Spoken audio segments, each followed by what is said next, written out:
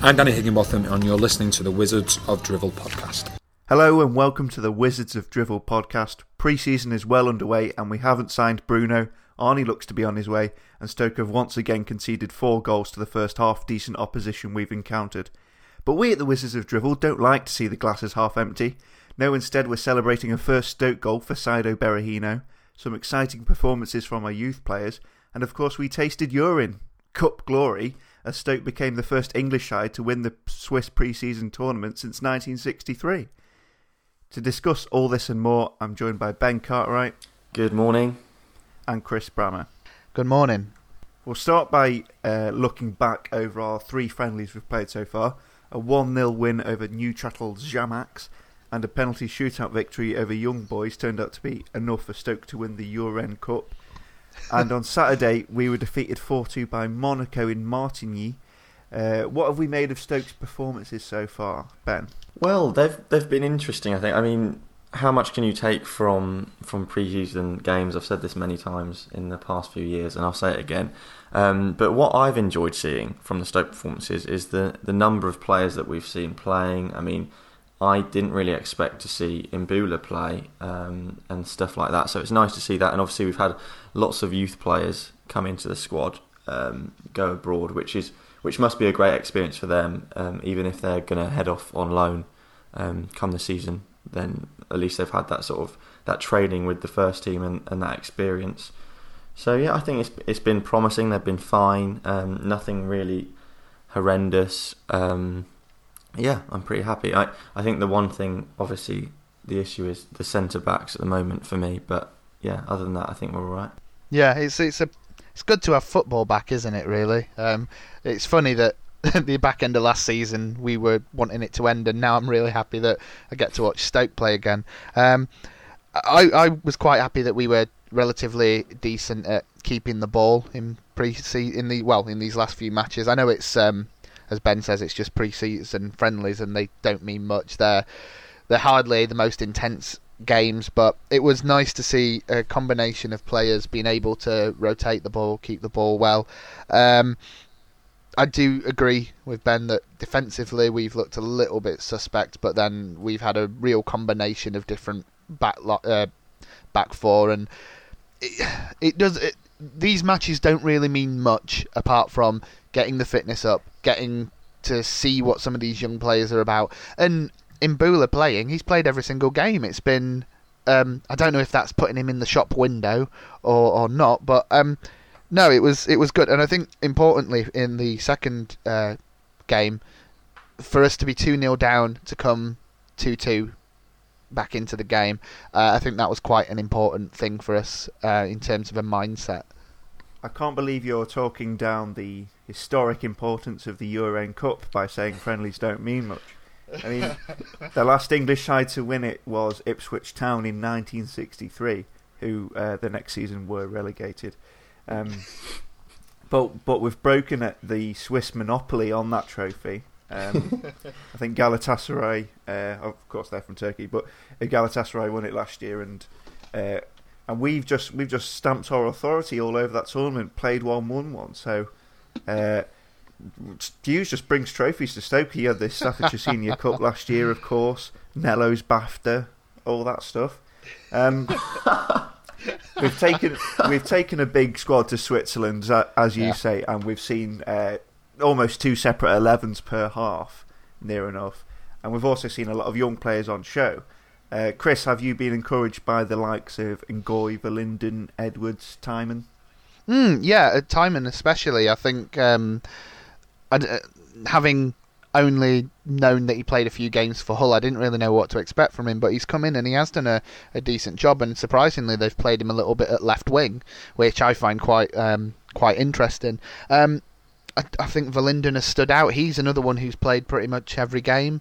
And Ngoy, of course, has a place in our heart and has shown himself to be well. I think that they still show that they are young, raw talents, and they definitely need to improve. I'm yet to be fully convinced that first day of the season we would play one of them in the starting lineup, But there are a lot of positive signs. I think the defence as well. Some of the players who've come in and played in defensive positions, Sweeney and Suter, they've done well as well. So yeah, do you know what? It's nice to see them being played and not just being a token. Let's throw them in. They've played well. They've been a part of the team, and I think that's good. It gives me room for positivity anyway. Also looking at the squad, Ben, we've seen Mbula come in, as you've mentioned, and play well.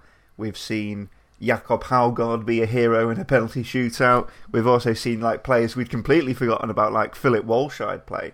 Are you looking at these guys playing as anything other than kind of a token thing, maybe to put them in a shop window? Or do you perhaps see a future for some of these guys who we've perhaps dismissed? What you'd like to think, realistically, is that if they impress in this pre-season, if they work hard, then they can still have a role at Stoke. I mean, Mbula is obviously the one I think most people will be interested in with his talent on the ball. That's clear to see for everyone. I think he's shown that he has got that something special with transitioning from defence to attack. But I think there were issues, or there were reported issues with his attitude to training. I don't know. Obviously, we don't know the sort of full details of that, whether he was turning up late or it was just sort of a perceived lack of interest because of his personality. I don't know. But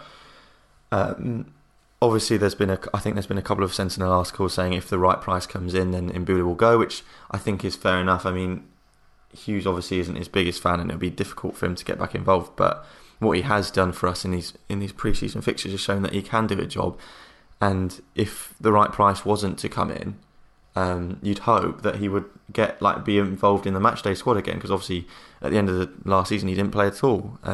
So yeah, you've got to be hopeful that the whole point of these pre-season fixtures are surely for the players in the squad to impress, and if a youth player was to do sensationally well and show that he could come into the first team squad on a sort of permanent basis, then they would do that. And if Mbula does the same, then fair enough. I mean, players like Walscheid, I'm not really sure. Again, he's very much a player that splits opinion on whether he can actually defend or not. I'm still not really sure where I sit on that. And Haugaard, I don't think is going to be a Stoke player for much longer, probably. But yeah, Mbula's the one really that we hope will have a role, maybe. Yeah, the question is Mbula playing now just as a means to put him in the shop window? And I suspect that's probably what's happening, given how completely disregarded he was at the end of last season. I mean, I think we won't really know the full details of what happened with Mbula until he leaves, because obviously Hughes doesn't want to talk down his player too much now, especially if he's trying to sell him. So we'll see what's said about his attitude and stuff. We've defended him a fair bit on this podcast, just because we know that he's a talented player, and we have liked what we've seen of him on the whole, really. I think I would like to see him play as one of a midfield three that can run forward whilst two other guys do the defensive work. I think there's potentially something that could be done there. With regards to his personality, again, we don't know what he's like, but the impression I get is his English isn't the best. He's probably a shy guy, and that personality isn't really suited to the Stoke dressing room. So maybe it's just one of those things where it doesn't work. Chris, who else has impressed you this pre-season? Do you know what? Darren Fletcher impressed me, especially yesterday in the Monaco game. I don't know why, because I know we know his calibre and we know that he comes highly rated, but he, when he's played, he's impressed me and made me think that what I had regarded as, oh my God, another Hughes freebie signing is actually quite an astute buy, and maybe Danny Higginbottom is right in that interview that he did with you, Dave, where he said that Darren Fletcher is an astounding bit of business, and so yeah, I'd hope so. And you know what? I know he's come in for a bit of slack, but I have been impressed this pre-season with Saido. I think that he's shown himself to be a lot more energetic and a lot more. He's getting in the right positions, and I know we've said that for a while, but something seems different this time. I know I saw someone comment yesterday that it's time we cut our losses with Saido. He's no use to us. He's lazy and all this stuff. And this was no. I think Saido's going to be a guy who will divide opinion up until he gets his first league goal because. Like you say, this pre-season is really important for him. It's really important that this pre-season he gets back up to speed. He finds his eye for goal, which he did yesterday, and that's all positive. The question is, can he start well in the league? Because the longer this drought continues, after having had this pre-season, and it's a tough run of fixtures as well, so it might be difficult. The longer that run goes on in the league, people are really going to get on his back, I think. Yeah, fairly or unfairly, whatever way you look at it, but it's a really important period for Saido now. Pleased he scored, and I hope he can get a few more in before the season starts. He certainly looks fit enough now as well. Yeah, and you could see how much, even though it was a friendly, you could see how much that goal meant to him yesterday. I mean, he was absolutely beaming ear to ear. Like you are completely right. He needs to get that goal in the league sooner rather than later. But I'm hopeful for him this season. Ben, any other players catch your eye this pre-season? We haven't mentioned Bojan. Of course. And he has brought that silkiness that I think we all fell in love with, that sort of ease on the ball, just his movement and his control and just everything about him. He just looks like a class act, and he looks like he can sort of come back into the team and do a job again for us, which is very exciting. Another player, I don't think we mentioned a youth player quickly, was Telford, who I thought was really impressive in the first pre-season fixture, and I've got a really strange story to tell about Telford. Well, not really. I was at the cricket on Friday night in Manchester, and I was on the tram stop station after the game and talking to these two lads next to me. And it was mentioned that we were Stoke fans. Like, what on earth are you Stoke fans with that accent? Classic. And they said, "Have you heard of Dom Telford?" And it was me and my brother. We said, "Yeah, we know Dom Telford. He's in Switzerland at the moment. He played really well last week, we thought." He said, "Yeah, he's our best mate." And they proceeded to, I mean, I probably shouldn't say it on the podcast. They proceeded to tell me a club that they think he's going to join. Oh, what? On loan. On loan. Oh my gosh. Tell me, and we might remove it from the podcast. We could bleep it always. I think we should bleep it. That would be quite funny, actually. Okay. The club is apparently. Okay. Wow. What? I mean, that's interesting. That's really interesting. Yeah. A club of that size, I would not have expected it. Anyway, they proceeded to start FaceTiming Dom Telford. I was like, what on earth is going on? Oh, man. And then obviously this was after a couple of beers, so I asked them for their names. They were like, "If you mention our names, he'll talk to you for your podcast." And I've got their names on my phone. Oh my gosh. At some point... I don't think we want to talk to him now because he's leaving us to go to that club. On loan. Yeah, but only on loan. On loan. Oh, is it only on loan? Oh, good. On loan.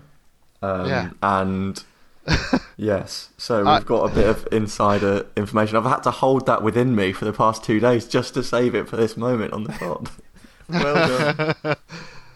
Oh, wow. We've broken a story. This is the first bit of actual journalism we've had on the podcast. It's amazing. Speaking of players' mates, did you see Josh Tymon's buddies on Twitter? They really funny. They really made me laugh. So yeah, Josh Tymon clearly retweeting some old mates from home who've seen him play against Monaco in the friendly. He retweeted one of his mates saying, "As if you played against Mbappe today. 2 years ago you were playing on the 3G in core PE. Totally mental, mate."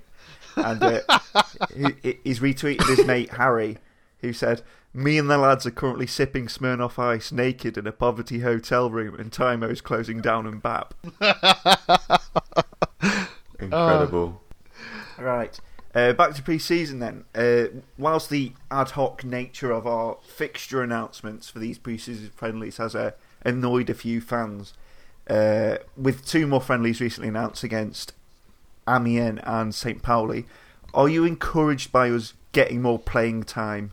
Are you encouraged by us getting more playing time under our belts? I think that it's well, again, you can only hope, but it's a case of Mark Hughes trying to address that fact that we start the season very slowly.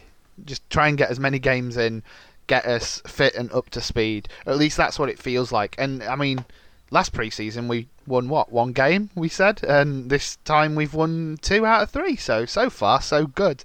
But I think the more games we can get in at this period of time, getting some of those squad players into the team and getting them up to speed as well, it can only be a good thing. And in the modern era, it gives us more insight into actually what's going on. Obviously, otherwise they would be doing fitness work if there wasn't fixtures announced, or they would be doing something. But obviously, with these games, we can normally watch them on streams, which is great for us, and actually have a sort of insight into if players are doing well. Where if there's like 4 games, you don't really get that. We've got loads of them.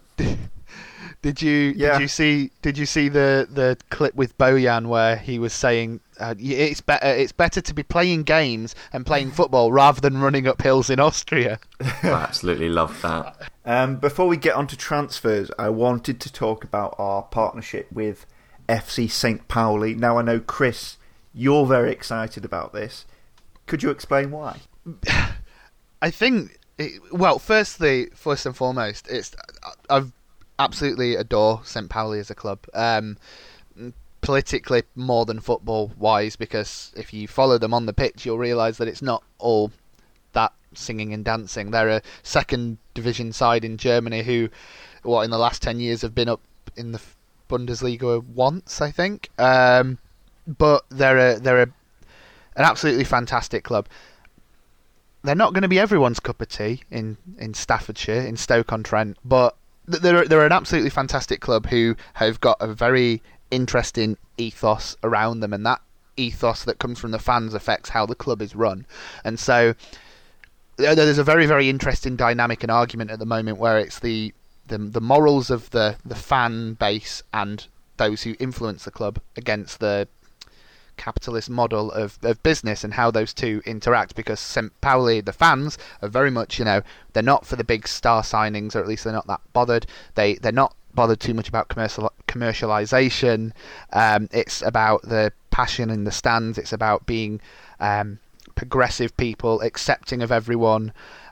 Whereas what I think we've done as a club is we've tied up with them because, in terms of marketing, St. Pauli are also very, very interesting.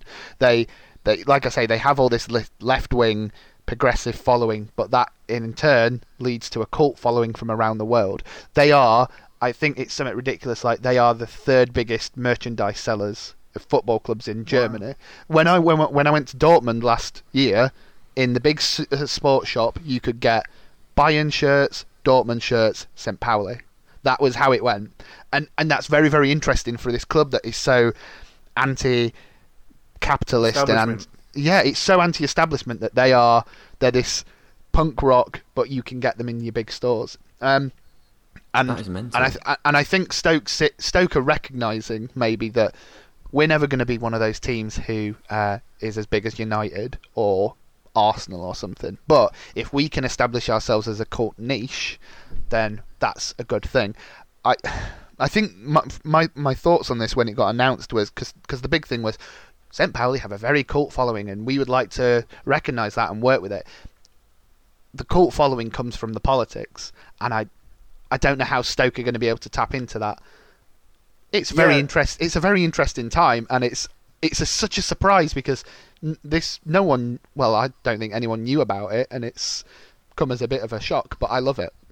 Yeah, I'm fascinated by it purely from our perspective, perhaps more than theirs, because how I think this arrangement is going to work is that we will perhaps loan them 1 or 2 players a season, which is obviously good for them.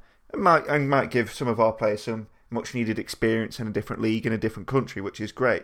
But I'm interested in why we've chosen them specifically, because, like you say, Chris, the St. Pauli fans' ethos, if you like, is is not only alien to us, it's alien to English football in general. There's no team in England who are this overtly political, have this kind of identity. So I'm interested as to why we've chosen them. That marketing angle that you mentioned is really interesting because they've managed to become this marketing phenomenon because of their cult phenomenon, because they have this left wing attitude and whatever. That's in turn given them this really given them success, like sort of within the confines of capitalism. They're like a band. They're like a punk band that suddenly becomes really popular and commercial, aren't they now? Mm-hmm. So it's interesting as to how we think we can use their knowledge of marketing, etc. I don't know what is specific to Stoke that we could market around the world. Bojan. So yeah, we're playing them on August the 1st, and it's a great opportunity for Stoke fans to visit a famous club in a great city. But right now we'll get a St. Pauli perspective from the Millenton podcast, who Ben spoke to as part of our other podcast project, Who Are You? Which, just by sheer coincidence, on the next episode of Who Are You is going to be focusing on St. Pauli. And whilst we've been preparing this episode, Stoke have announced this link. But here they are anyway. We'll put links to their podcast in the description. In general, the discussions were going on for a few months now, because since our coach, Evalinen, retired in some way, he was moved into a different position, which was not existing before he took over. And there they also said that they are looking for international cooperations. But of course, they were not mentioning the country or even the club. And so this was also a big surprise to me today, because I would have expected something either from a lower league club in England, so maybe second, but I don't know, second division, or is it called championship in England, right? Championship. But I was more expecting something, I don't know, from Greece or any country in that direction. So not one of the big leagues in Europe. So I'm really curious what this will bring out in the end. I already learned that you are normally owned by a betting company, so Bet365, which will be looked at with not that happy, because we also have some discussions going on about betting in general and the risks of it and so on. But if it really brings out some players who has no chance to play in the Premier League but are on contract with Stoke, it can't do any harm. Again, we don't sell ourselves with doing that cooperation. And if this also brings the values from St. Pauli more to England, that might also be appreciated from our side. And to say that, my only contact with Stoke City up to now was some years ago when I visited an Arsenal game. And it was the weekend after Sir Stanley Matthews died. And we had a minute of silence at the Arsenal game, and the stadium guy said, we now do the minute of silence for Stanley Matthews, who played his whole life or something like that for his beloved Stoke City. So this was my only thing where I was connected to Stoke City, and I hope I got that right. It was Sir Stanley Matthews, right? Yeah, to be honest, most people who reacted up to now were just referring to that betting thing. But I read something, let me just read it out loud here. It's less odd when you look at Stoke. Their owner, Peter Coates, is probably the most socialist club owner going and has pledged to give away most of his wealth to good causes. He also does a lot for people locally out of his own pocket for no return. It's a good idea. So maybe we just need to work on make this a little bit more popular than just the betting thing. No, I think this has to develop over the next couple of months. Of course, I think if St. Pauli looks for players at the moment, we do a nationwide scouting, but when it comes to youth players, maybe it's only the northern part of Germany. And at least in the press announcement, they now said that they would like to participate of the worldwide scouting of Stoke City. And I think an exchange is always a good idea from clubs from different countries. If it's be scouting, if it's be the trainer coaching, developing young players, how to do that, and I think that there will be plenty of ways to have some good aspects from that cooperation, but I can't say in detail what this will bring. Of course, if you have is Arnautovic still playing at your club? Right, we'll move on to transfer business then. Obviously, Arnie is continuing to dominate the headlines. We reacted to his transfer request last episode. Are we resigned to him leaving? I don't know if I'm resigned to him leaving. Like, West Ham still need to come up with an increased bid or someone else, obviously. But my feeling that I've now had, I mean, I know this is pretty standard opinion. It's not something out there, but I really can't sort of see myself enjoying him in a Stoke shirt anymore. I know that should be wrong, but I've been thinking about it, and it's like, why do you do this to us? It's happened before. I think John Walters did it a couple of times maybe, and a couple of people have brought that up, but that was different because John Walters wasn't playing really, or he was sort of with an eye for the future, thinking I might not be as involved for the next season or whatever. Arnautovic is the club legend. He's one of the first names on the team sheet. He's loved by Mark Hughes. He is basically the Mark Hughes signing. He'll be remembered as sort of Mark Hughes' best signing. And I just can't get... There we go. I just can't get my head around this switch. I know it's probably money, but why force it so like this? Why make a transfer request? It's just, if a club wants to buy a player, you don't need to make a transfer request. I don't know. And I'm just kind of angry at Marco now. Chris, we don't need the money. We don't want to sell him to a Premier League rival.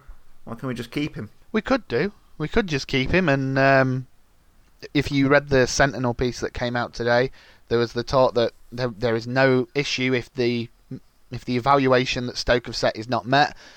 Marco Arnautovic will not be ostracised. He won't be put to play with the youth team. He won't be put on his own. He will still be in the first team. He will still be around them. He'll still play games because he's an important player for us. I think Ben's right. It will sour the fans' relationship with him because I don't understand why he would do this. Like, do you know what? I would have absolutely no issue if he'd put in a transfer request because he wanted to go to a bigger club in this league or in another country. I would understand it. Even if he'd seen what Everton are doing and he'd put in a transfer request to go to Everton. West Ham, I don't get, and the their fans West are so Ham cocky fan, now. I just hate them so much. They're just awful people. And for that reason, it's awful. But I want Marco to go there and fail. I want him to go to West Ham, and I want them to hate him. I want him to be I want him to be their record signing, but then be an absolute flop because it just sounds like he's going for the cash. And again, if Danny we sold him, Higginbotham levels of honesty there from Chris, by the way. But it's true because I just don't understand why you would do this. Like, apart from he would live in a bigger city in the capital and for more money. Like, and I suppose that's, if we've been realistic about it, if you were offered the same job in a nicer location for increased wage, you would take it. I think the London factor is a big one. A lot of players want to go there, and obviously the pull of a capital city's what it is. But I'm wondering, like, if we kept him, if we just said no, West Ham, you're not getting him unless you pay stupid amounts of money. we keep him, we play him, he plays well, he scores. Do the fans forgive him? Do the fans... yes, because we're all fickle. We're all fickle as anything. Yeah. Like, look at Nzonzi now. Nzonzi put in transfer request every single summer that he was with us, and people called him Mardy and said that he was a rubbish player. And now, when he did move, everyone's like, well, we didn't get enough money for him, and everyone can see what a great player he is. Like, people can forgive a lot of things, and if Marco stays and he has a blinding season, I don't think anyone would begrudge him even going next summer to a bigger club.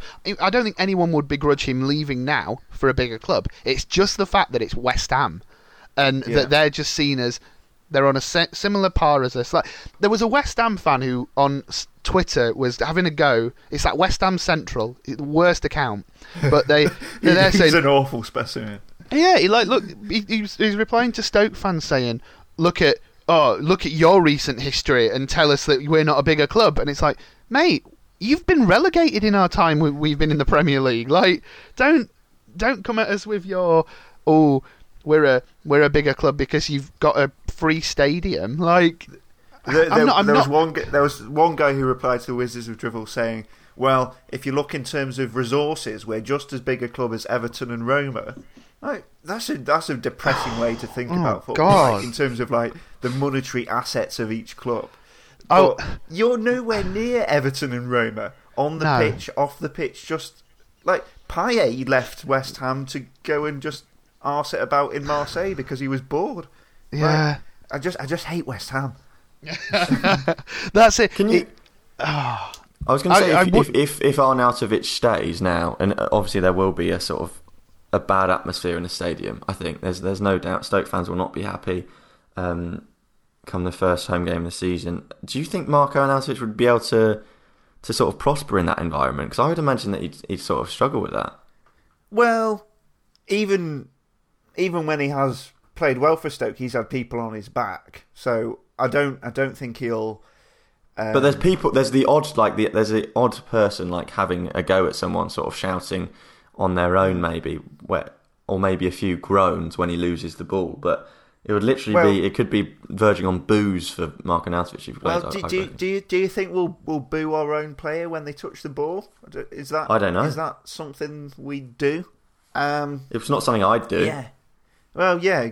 I'd like to think that at least for the time they're on the pitch, we support them. That we might think they're a total dickhead and want them gone, etc. But on the pitch, surely we'd back our own players to score, because otherwise, what's the point of being a fan? You know, you can't support 10 players and not the 11th, can you? So it's whether we can prosper in that environment is interesting. I mean, he'll have played in front of hostile crowds before. He's doing a job at the end of the day.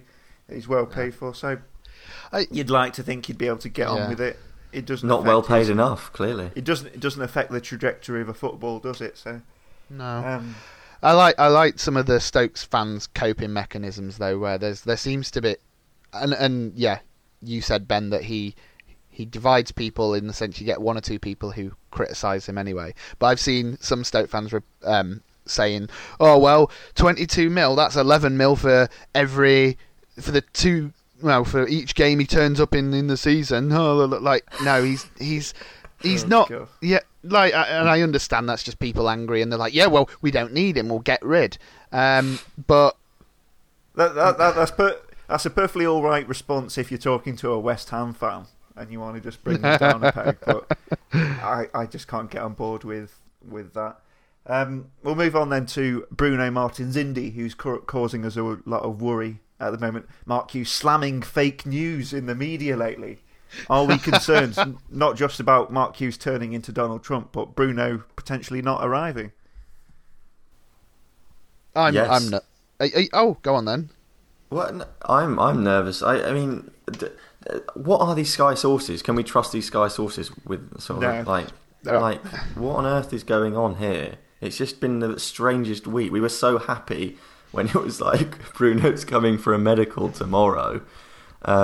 And it was like after the Arnautovic thing, it's like, yes, we've seen the light, we're going to win the league, we're going to do this, we're going to have a great defence, we're going to have 25 clean sheets next season. And then the week went through, it's like, no, actually Crystal Palace wants him. And then everyone's like, oh God, it's De Boer, he's going to join him because it's De Boer and he wants to move to London. And now we're sort of, I feel like we're kind of back at square one where no one just really knows what's going on with it.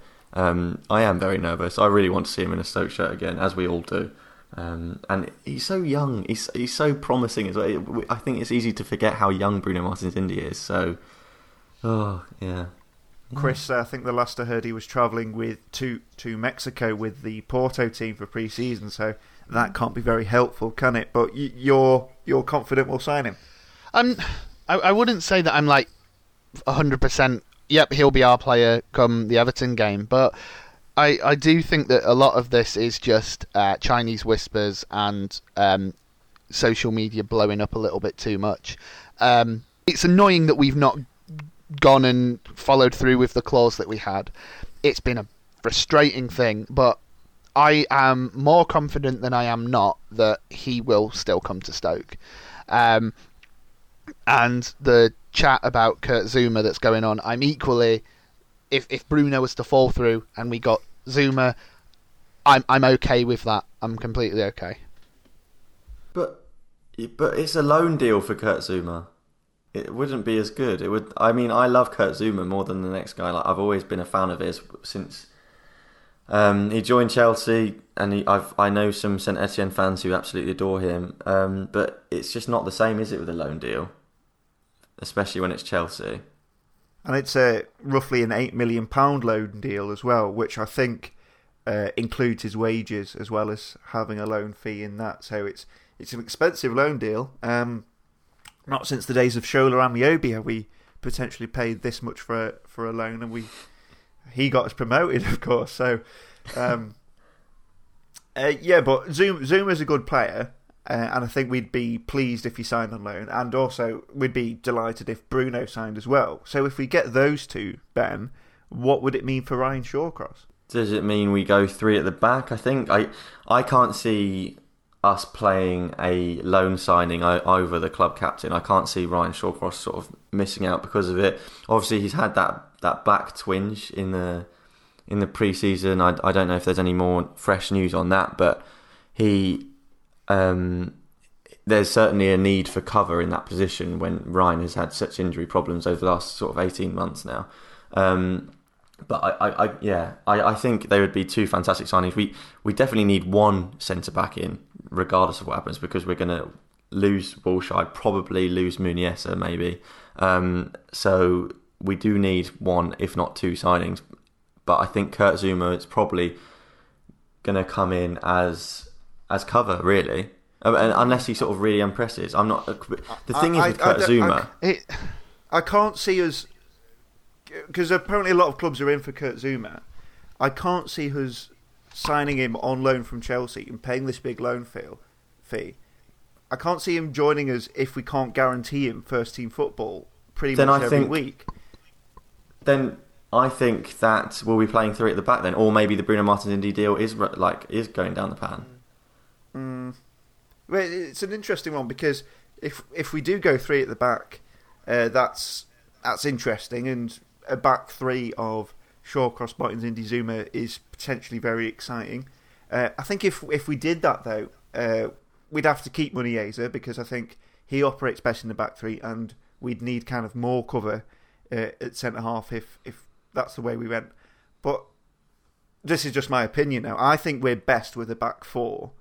And the concern I have about the back three isn't the actual three defenders, it's the wing back situation, because we don't have any.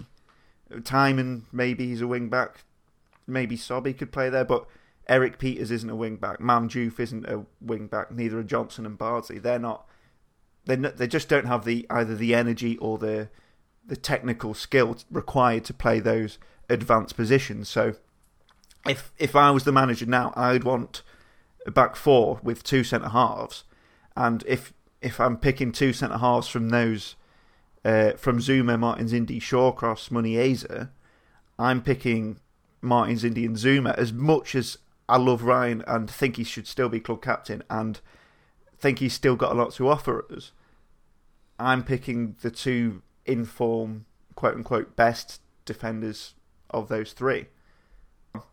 I agree. I think when Zuma was on peak form for Chelsea, I can't remember when he got injured with that horrific knee injury a while ago now. But anyway, before that, he was playing for Chelsea quite regularly and doing fantastically well. But then he's got an injury, which was horrific. I haven't really seen him play much since then. I mean, he's probably not lost it completely, but we don't actually. He's sort of an unknown quantity in that aspect because I haven't seen him play. He hasn't played for Chelsea this season because their defence was doing so fantastic without him. And it's not like we've had him on a trial to see if he's amazing still. I don't know. I agree with you. I think that they're the two best technical defenders, but I can't see that Shawcross getting dropped really when he's fit. I couldn't see that happening. Yeah, it's definitely an interesting one, and if we do sign those two, as we hope we do, then it's up to you, Mark, as to what you do with them really. We'll move on to some correspondence then before we wrap up. Stokey23 says youth players have actually outplayed some of the senior players. Defence is a major issue. Need players in as soon as possible. I think we completely agree with that.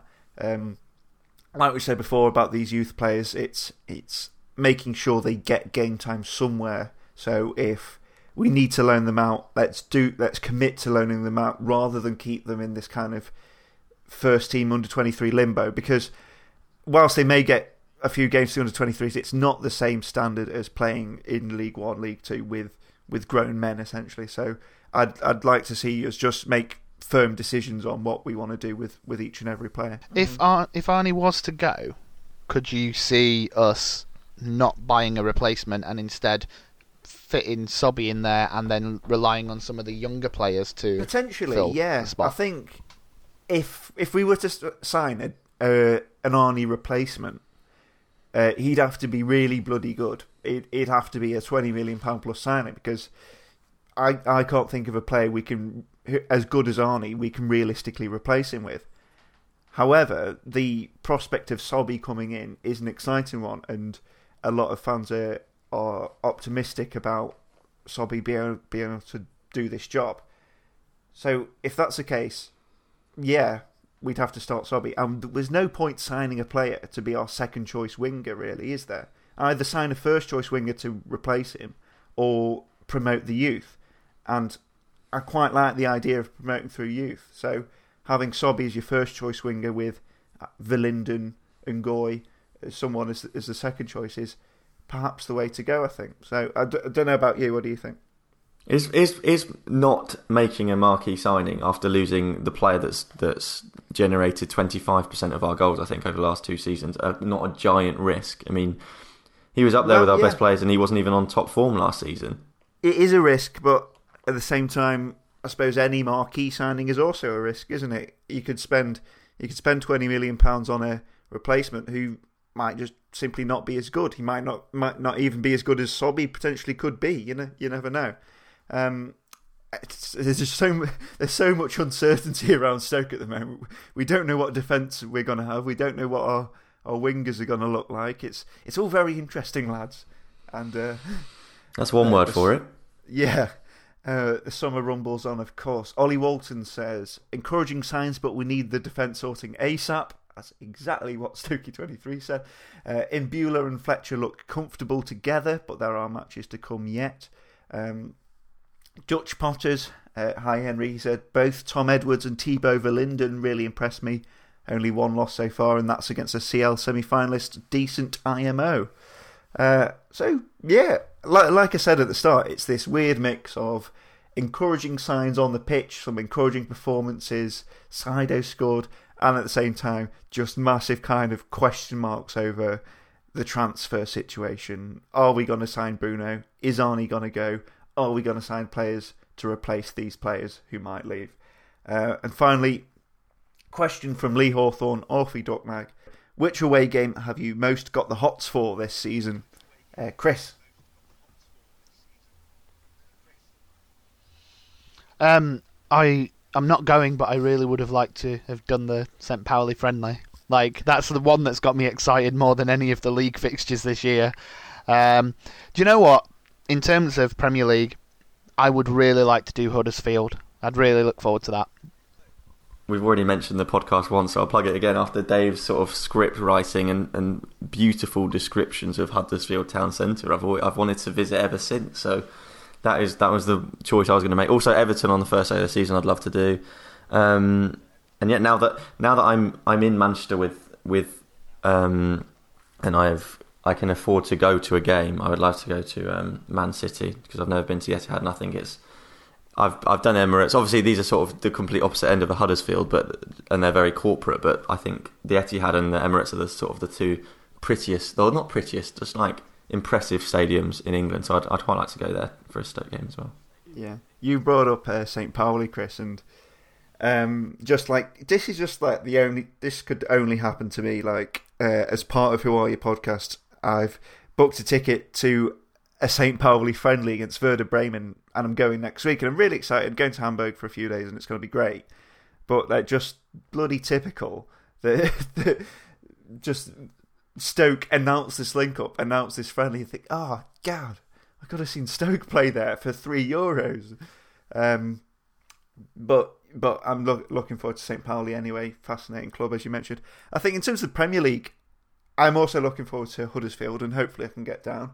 But I'm also really glad Newcastle are back. And not only is Newcastle a great place to visit and a great stadium to visit, they've also moved the away end next season, which means you're not stuck right up in the gods and you're further down, which means I can actually see what's happening this time, which is going to be great. So yeah, really looking forward to that. Are we looking forward to the season? I think I am. Don't ask me why, but I think I am. I think I just missed football.